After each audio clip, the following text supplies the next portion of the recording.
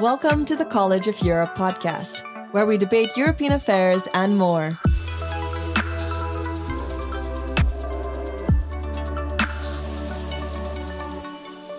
I personally feel that the transatlantic partnership has never been closer.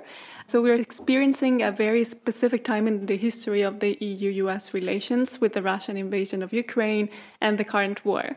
Yet, in my view, we can't really forget about the moment of tensions that came before this.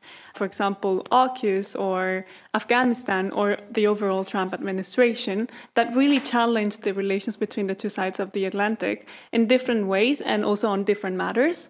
I'm conscious that the elections are also around the corner when it comes to the US, and this could influence once again the current status and the future status of the transatlantic partnership.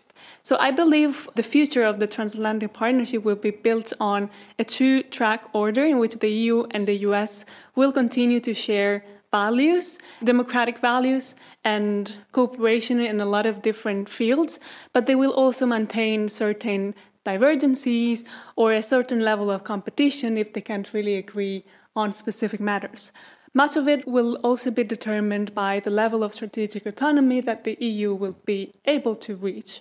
Do you guys have any views on? This is a very interesting and important debate. So strategic autonomy is really about usually security and defense. It made its first appearance in an EU official document in 2016. And it really emphasizes that the EU should have its own defense and military capabilities, but there was no intention to be in competition with NATO in particular, so the real architecture of the Euro-American security architecture, because NATO is specifically the guarantor of peace and security in Europe, but not all EU members are NATO members and vice versa. So the Article 5 of the Washington Treaty really remains the framework in which there is security. So strategic autonomy really looked at the incentives to fill in military gaps. And we can really think about how the invasion of Russia in Ukraine impacted this Euro-American relationship. I also think that strategic autonomy should be think in the light of the new election next year and the possibility of Trump coming back in power in the US. And with it, the fact that he put into question the centrality of NATO in European defense and the US commitment to defend Europe. So, yeah, I think strategic autonomy should be also a thing in the light of that. No, and just to add to that, Sami, on the notion of strategic autonomy and also Gauthier, it's not only, I think, like the war in Ukraine, but also if we take it back and think about how the notion has been challenged and understood differently. You know, COVID, we put the notion of open strategic autonomy. Now we're talking about, how the war in Ukraine and Russia's war in Ukraine has changed the situation. But it's also then, I think, about narrative, how the US understands the notion and how Europe decides to continue to present it or try to take it down a bit, No, I think you're definitely right. And we need to take into account that, especially now with the war in Ukraine, there is a real need of more cooperation between NATO and European defense, and that European defense really has its place in the European security architecture. And we could really see NATO consolidating its role in collective defense and then a room for the EU in crisis management, especially in Africa or like in the Balkans, for example. I mean, it is interesting that currently the United States has finally recognized the European Union as somewhat of a military actor simply by giving intelligence to the European Union and not just keeping it in the scope of NATO. At the same time, at least in defense, I think it's important to keep in mind that there are still many obstacles to more cooperation between NATO and the EU. At least I could say the divide between Turkey and Cyprus, for example, that literally prevent from any institutionalized cooperation between both institutions. And also, if I may, I wanted to specify that I believe that the transatlantic partnership should go beyond the mainly military and defense dimension, because also the civil dimension is really important, especially to face the current challenges concerning hybrid threats, which are involving normally economic coercion, weaponization of interdependence, disinformation and sanctions, and cyber attacks. So in this case, hybrid threats are actions below the threshold of the armed attack, and they are deliberately targeting democratic states' systematic vulnerabilities, exploiting their weaknesses. And I believe that transatlantic partnership in defense and security only focusing on that would be limiting and not reaching the full potential, and also not being able to face the current challenges. I think also, and on the civilian part, I think the transatlantic relations future also depends on how, for instance, the EU has this anti-coercion instrument.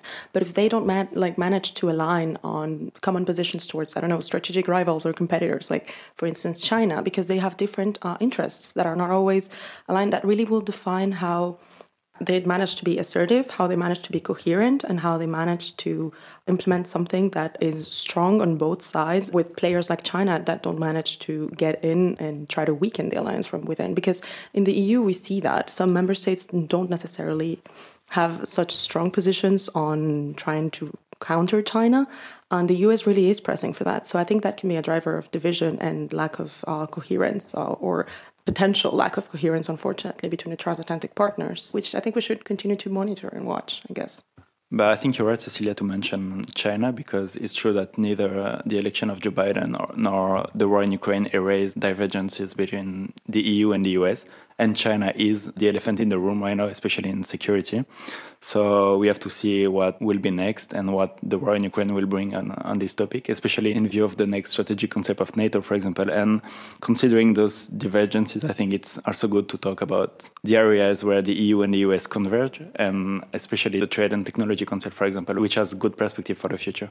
On the elephant in the room, I think last week we saw the Summit of the Americas. And of course, the US tried to invite a lot of presidents, and some very prominent, like the Mexican president, didn't attend. Guatemalan, close to home, didn't either. And I think it's also very important to just see how China is acting in other areas, besides just acting in the EU or in the US, how it's acting in Latin America, because of course it's one of the biggest providers of foreign direct investment. And when you tackle that from a values perspective, I think having someone that's promoting just money, cash inflows, and massive investments and doesn't ask for anything in return is something that the transatlantic relation should really question and really try to maintain, I guess, some sort of democratic values and cohesion in the Americas continent. So do you think that the value-based relationship between the EU and the US is what is actually and currently shaping the relationship at its best and could actually help converge opinions on China and action on China? Or I think it's a great question. You've sort of managed. I wouldn't say if it's the best or the worst, but it definitely is essential, and it's the strong point of transatlantic relations. At the same time, we have to think about the issue that the only way to promote our values is by making sure that within our countries that those values are being respected. And we currently in the European Union, both in the European Union and in the United States, face sort of a rule of law crisis or a constitutional crisis. And while... No, just to follow up on the internal point. So do you think as long as the US and the EU don't solve their internal problems in terms of rule of law and respect of democratic value, I would say, do you think they risk to undermine their credibility as legitimate actors on the international scene and legitimate actors to actually counter the Chinese influence in many different areas, including Latin America? I do believe that is the case. We currently have the issue, for instance, in the European Union, that one of the conditions, for instance, for accession into the European Union is upholding the rule of law. Some of the future candidate states of the European Union are in the Western Balkans, which also have currently major influence of China and of Russia in there. If you don't manage to portray on the inside that you do respect the rule of law and make the member states not just respect this condition at the accession point, but also further along the road, then you don't represent these values. At the same time, a House Select Committee on the January 6th attacks commenced its hearings last Friday. Those hearings are co-chaired by a bipartisan committee. However, I believe that Congressman McCarthy has said that he would, should the Republicans win in the midterms and regain the House, that he would abandon this committee, which would mean that January 6th insurrection would not continue to be pursued and investigated by the House. I think you raise an excellent point on the question of credibility, because of course you can't defend something you don't uphold internally, but at the same time you can't look at it that simply. We don't have to pause everything outside and wait until everything's perfect in the US and in the EU to then act outside, because then we could be waiting along for a long time. This is something that has been happening in the EU and the US for years, and the outside world, I mean, the Americas, Africa, Asia, and other corners of the world can't really wait, and we shouldn't wait until everything's perfect and settled. It undermines our credibility, but we need to act either way. It's a very interesting point. To nuance it, however, it seems like in the transatlantic relations partnership, the values play a very important role, whether that is democracy, the rule of law, or the markets. But not all the foreign actors capitalize on their values.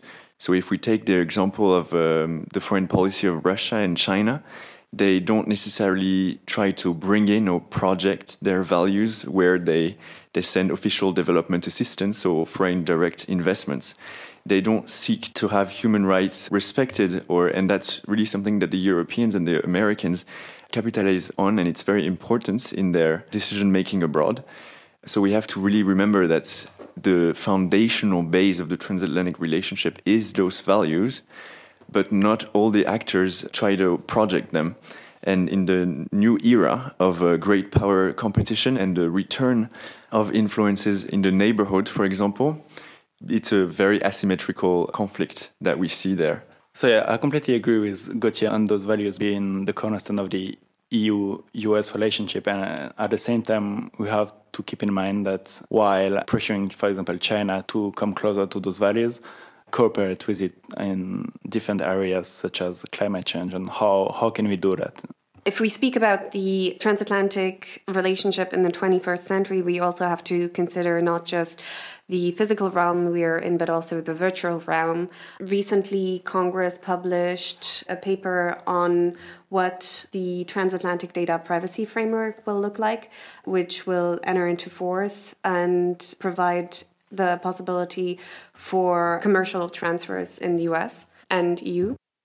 On values and the digital sphere, I think it's one corner is like artificial intelligence. We know that Europe really wants to something that is human-centered and analyzes risks posed by evolutions in AI. But others, actors like China, they are enforcing facial recognition, I think that's something that we can really work more together. We have some common positions, common approaches on artificial intelligence across the Atlantic, but it's maybe not enough at this point. My feeling on transatlantic trade is that, well, a lot of the long-standing disputes have been solved. I mean, we sort of kind of tackled Airbus, we kind of tackled the 232 tariffs and all, and we're now focusing on what I call like the positive agenda, so the Trade and Technology Council, on focusing on avoiding future divergence, regulatory divergence in different areas and trying to cooperate more strongly. And this, of course, was first brought forward by the war in Ukraine. But I think my critical view is more that we're trying to focus on things that we can solve and prevent, which is definitely a good step, but we're not really tackling, and that's what I'm sorry about. It's kind of a shame that we're not really tackling what has been bothering the transatlantic relation for years and years. We're talking in the TTC about great things, but we're not addressing, agricultural subsidies, for instance. And in that sense, that's what TTIP failed a couple of years ago. It's because we have issues in transatlantic trade relation, and pretending they don't exist is not going to help us solve it, I think. This for the Euro-American trade partnership, but also for the multilateral trade infrastructure, so the WTO. The EU and the US have been for a number of years the two entities with the highest number of claims and being defendants in the whole world. And we see that the dispute settlements being stuck like it is now and seeing this crisis is really difficult because the multilateral system is mostly based on the West's value, on the Euro-American values of equality and of democracy. So this really goes beyond just the US-EU partnership, but goes in an issue that affects every state in the world. Thank you very much for the contributions. We have the pleasure now to give the floor to the current US ambassador to the EU, Mr. Gitenstein, who will be able to further insist on the main characteristics of the transatlantic partnership and answer all our questions and doubts with his expertise and insights. So it was a pleasure to join you guys, especially to Cecilia, Gauthier, Sara, Sami, and Veronica. And thank you, Giovanni. Before leaving the floor to Mr. Ambassador Mark Gitenstein, I wanted to thank you all and wrap it up, so saying that the current status of transatlantic affairs, as we see, we are quite optimistic, and we believe that there will be a stronger cooperation, especially in military and defense, due to the event of the war in Ukraine. and also further cooperation in terms of digital policy and climate change fight. So the current status of transatlantic affairs is quite good, and we believe that it can just improve in the years to come. And it was a true pleasure and honor to be here for the 5th anniversary of Malta program, and we'll be happy to go on the other side of the Atlantic next year. Thank you so much.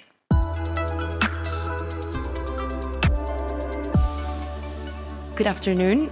Thank you for joining us today, Ambassador Gitenstein, to commemorate the 5th anniversary of the Master of Arts in Transatlantic Affairs and discuss the outlook and current challenges of transatlantic relations. Today, I'm joined by Maria from Spain. Hello. Sami from France. Hello. Veronica from Germany and Poland. Thank you for having me. Myself, Cecilia, French and Guatemalan. And we're going to ask you questions on energy, trade, and security issues. So, great. I'll go first with some trade. So, in the context of the Trade and Technology Council, what are the shortcomings, Mr. Ambassador, of focusing exclusively on a positive agenda? What do you mean by a positive agenda? I noticed that question. You mean one that's easy? Or what do you... I'd say that's something you can say, something that's easy, that you're only focusing on solving things that you can solve and not really tackling the issues that are harder. Well, as is in any policy dispute, you often want to start with the easy questions and just keep building towards the more difficult questions. So I'm not surprised that we did that, although I would not argue that the questions we're coping with are easy. The supply chain questions, artificial intelligence, the standards issues are very difficult issues and very important issues. And often some of the most important issues appear simple at first, but once you get into the disputes, they become much more difficult. It is true that some of the most controversial issues, like the Digital Markets Act and the Digital Services Act, were not discussed in the TTC. Quite frankly, I wish they had been. We might have been able to reach consensus over a set of policies that might have been a bit more transatlantic if we had, but we didn't. A lot of those decisions were made before I got here, and we have a lot of work left to do in the digital space, not only on those two statutes and their implementation, but on the Data Act and the Artificial Intelligence Act. But the artificial intelligence is an area where there's likely to be strong collaboration, and I hope it'll influence the policy decisions that the EU makes on the legislation as well. I'm optimistic about where this will go. You know, another area that's been very difficult that we're going to do further collaboration on through the TTC is export controls and investment criteria, both two areas that are very difficult issues and very important, but they are not easy issues. Thank you for your answer. I'll turn over now to Sami. Thanks, Cecilia. So, with the Russian aggression in Ukraine, NATO seems to come back to the basics and focus on collective defense. Mr. Ambassador, do you think it is the time for the EU security and defense policy to have a bigger role in crisis management?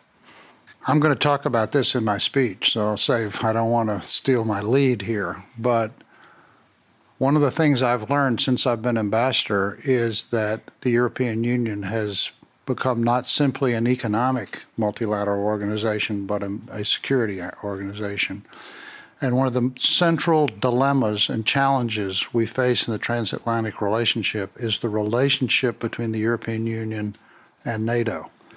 And developing new rules of the road in terms of security issues, because now the European Union is becoming, in effect, a security institution. Once NATO decided not to become, quote-unquote, kinetic in Ukraine and send troops, then the four of us are deciding many of the most vexing questions we face in terms of developing a security architecture for the 21st century are actually being dealt with by the European Union. So all the security interests and institutions within the European Union need to be looked at again, and we need to be very forward-looking about security challenges as we face the 21st century. I think one of the problems is that if you look at this in terms of the 1990s, it would be a more traditional, conventional warfare kind of model, which is what NATO is. And the challenges we face now are mainly economic, asymmetric warfare, disinformation, cyber. Those are issues in which there's as much expertise within the EU as there is in NATO. And we need to come up with new rules of the road in that space. Thank you. We now turn to Maria. Thank you. My question is focused on energy. So resulting from both COVID-19 and the measures taken to address the war in Ukraine, the Eurozone is experiencing a dramatic increase in prices. Mr. Ambassador, how can the US help its European counterparts combat the supply-side inflation that the EU is experiencing because of increased energy prices? Well, as you probably are aware, when President Biden was here in late March, he and President von der Leyen announced a new task force that is going to deal with gas supplies, especially liquid natural gas, coming from the United States to the European Union, to Europe generally.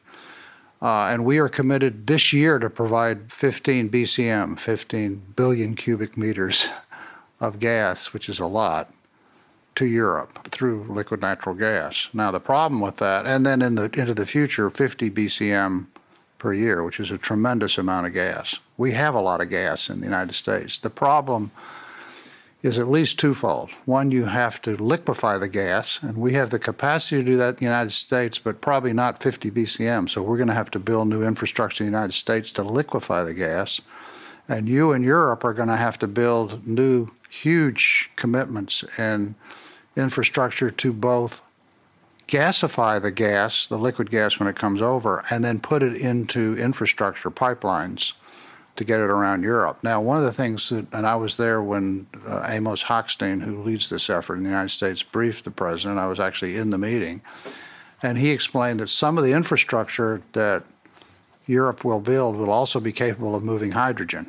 So, first of all, natural gas is a much less carbon-intensive form of energy than is petroleum and gasoline. But more importantly, hydrogen is almost zero carbon emissions. So we are not only providing greater independence for Europe if we provide you with gas, which should have an impact eventually on the markets and drive down the price of gas in Europe, but we will also be creating a structure by which you will accomplish your and the world's climate goals, because we're going to provide infrastructure for hydrogen as well. That's what the plan is. Thank you, Mr. Ambassador. We now turn to the last question by Veronica. I would like to ask you on your view of the future of the transatlantic relationship, Mr. Ambassador. At the time we have a transatlantic relationship that is stronger than ever, how can we ensure that its solidity is ensured and avoid potential future disintegration? Well, I think you're right. It's stronger than it's ever been. We've got to continue to doing what we are doing, which is to collaborate in every way we can and to have a deeper understanding of the needs and concerns and risks that each side of the Atlantic faces. They are different, but they are not that different. And inflation is a very good example of an area in which, and energy security is an area in which we need to be understanding of the problems you have in Europe, and you need to be understanding of the concerns in the United States. I'll give you two examples. One, there's a lot of talk by everybody about the fact that the European Union has not adopted the sixth energy package. Well, there are serious economic problems with completely cutting off from Russian gas. By the same token, in the United States, as those prices go up, those commodities, they're worldwide commodities, and gas prices go up in the United States as well, especially as you attempt to regulate petroleum, because that turns into gasoline. It doesn't affect our natural gas prices, but it does affect our gasoline prices. And I've seen polling numbers in the United States that show that Americans are supportive of what we're doing on Ukraine as long as gas prices don't go above 50 cents a gallon, which they're likely to do. So we need to be understanding on both sides of the stress that we're putting on our political institutions and decision makers as we grapple with this terrible problem in Ukraine. And so in the first instance, it's a matter of understanding each other and attempting to accommodate our divergent but similar concerns on both sides of the Atlantic. Thank you, Mr. Ambassador, for your time, answers, and for coming to Bruges today. It was a privilege. This was the College of Europe podcast, where we debate European affairs and more. This podcast is available on all listening platforms, such as Spotify and Europod. For more information on our website, www.coleurope.eu. Also, don't hesitate to engage with us on social media.